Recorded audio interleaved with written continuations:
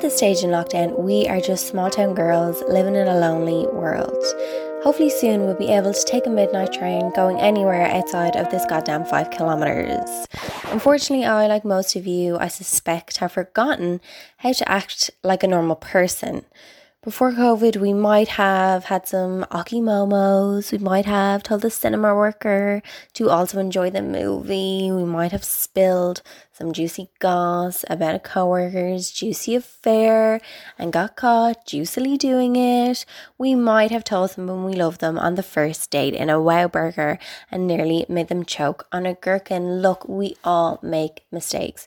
But here are some handy dandy opening lines that are guaranteed to make you seem like the coolest kid in post-lockdown school. Okay, so opening lines. You want to keep it light, you want to keep it casual. First name Cash, second name Yule. You're so Cash, people call you Mr. Yule. Okay, so you want to go in with something that says, I'm interesting, I'm charismatic, I shower literally all the time. Okay, you want to seem like, yeah, I'm trying really hard, but that's okay, because in school teachers always called me a tryhard. Okay, and I did really well on my leaving cert. Didn't do much after that, but did like really well in that. Okay, you want something that screams like me, but like no worries if you don't. Wouldn't want to put you out or anything, you know. You want something that says, I'm unique, you know, not in the way like, oh, my mom says I'm unique, but really all that means is you're very strange and probably like your bread buttered on like all sides. Not even just like the front and the back, like even the crust, like the side of the crust, you bring your knife, you dip your knife in the butter, you bring it on one side and the other side, and then you bring it around all edges of the bread, like you're icing a cake. Like that's totally normal. I hear some people, like some losers, like cut the crust off. Fucking losers. You want something that says, don't hurt me, I'm very fragile, but also like, hurt me maybe so I can like feel something again. You know. So I think the perfect opening line to sum up all of that is as follows. Okay, follow my lead. Okay, you want to go Hey, oh my God, that was so stupid. Forget I said anything at all. Just forget it. Just forget it. You know, talking to people can be fun sometimes, and also disappointing. When people use the phrase, think about it. No, I won't. Because all I've been hearing are words coming out of your mouth. That's where the processing ends for me. That's why I don't read books, because I can't read and imagine at the same time. It's really one or the other. Now enough of this cheery talk. Easter is coming, and who doesn't love Easter? Really, you know, Lent is over, everybody. Troker boxes, give them to the charities. I mean, who really believes in Lent anymore, apart from people who believe in it? Easter has different meanings for different people. And when I was a young boy, when I was a lad, this is true, my mother used to jump up and down downstairs pretending that she was the Easter Bunny, while myself and my brother would be upstairs in bed on Easter Eve. Is there an Easter Eve? And as a young boy, the thought of an adult-sized rabbit jumping around downstairs in the living room, fully clothed, with pink, wiry eyes and massive front teeth, with a perverted expression on his face, is an image and memory that'll stay with me forever. It was terrifying.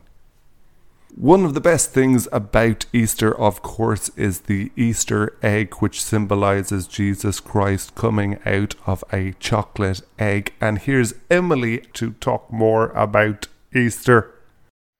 Oh, Easter tree, oh, Easter tree, how lovely are thine many eggs. Oh Easter tree, with limp bunnies so golden. Will I have a Cadbury's cream or something else like Mars or Galaxy? Oh Easter tree, please don't give me diabetes. Chocolate heals all my pain, better than wine, whiskey or champagne. Oh Easter tree, make no mistake, I'll also take the alcohol, please. Merry Easter, folks, and a very happy small podcast to you all. We are here today celebrating everyone's favourite holiday season, the Easter holidays. And I'm very proud to announce that this episode of the podcast is in fact sponsored by Cadbury's and Nestle. And when I say sponsored, I just mean that my blood sugar is made up of 100% of their products at this current moment and time. I woke up this morning to the sound of small children playing outside in my housing estate, and my first thought was, ooh, gross. And then my second thought was, what are you hooligans doing on my lawn? And then I realised it's the godforsaken Easter break. Really, I'm thrilled. I'm really thrilled that you all have a break where you don't have to go to school after a long, hard year of not going to school. If you're stuck at home with your brats, here are some fun Easter activities that the whole family can enjoy. So the first Easter themed activity is actually inspired by the JC, Lord and Saviour Jesus Christ.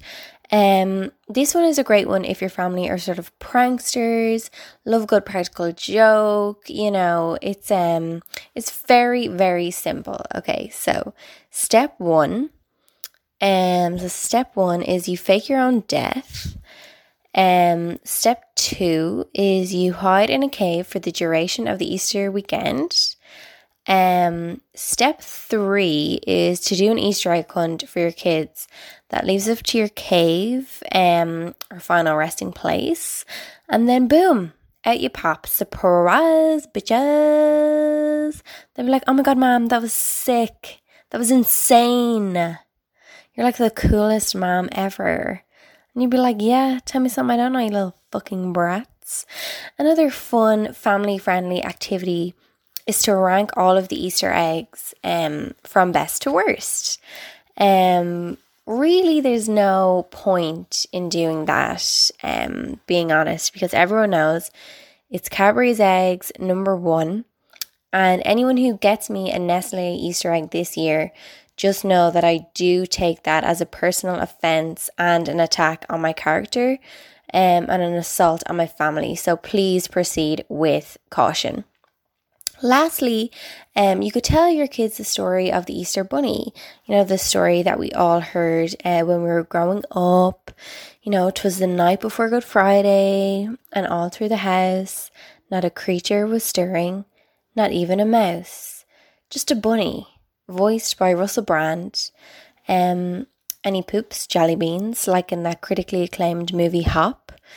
So there was the ghost of Easter Bunny Past, also voiced by Russell Brand, and he taught you to repress, push down, and forget anything that's ever happened to you.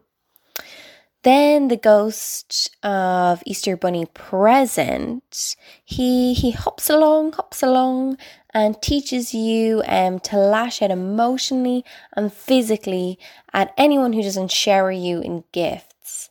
And then drain your bank balance buying yourself presents, because the lesson all along, kids, was self-care, I suppose. And then finally, the ghost of Easter Bunny Future.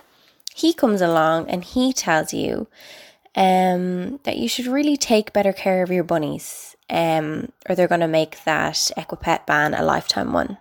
Now, today being April Fool's Day. April, you fool.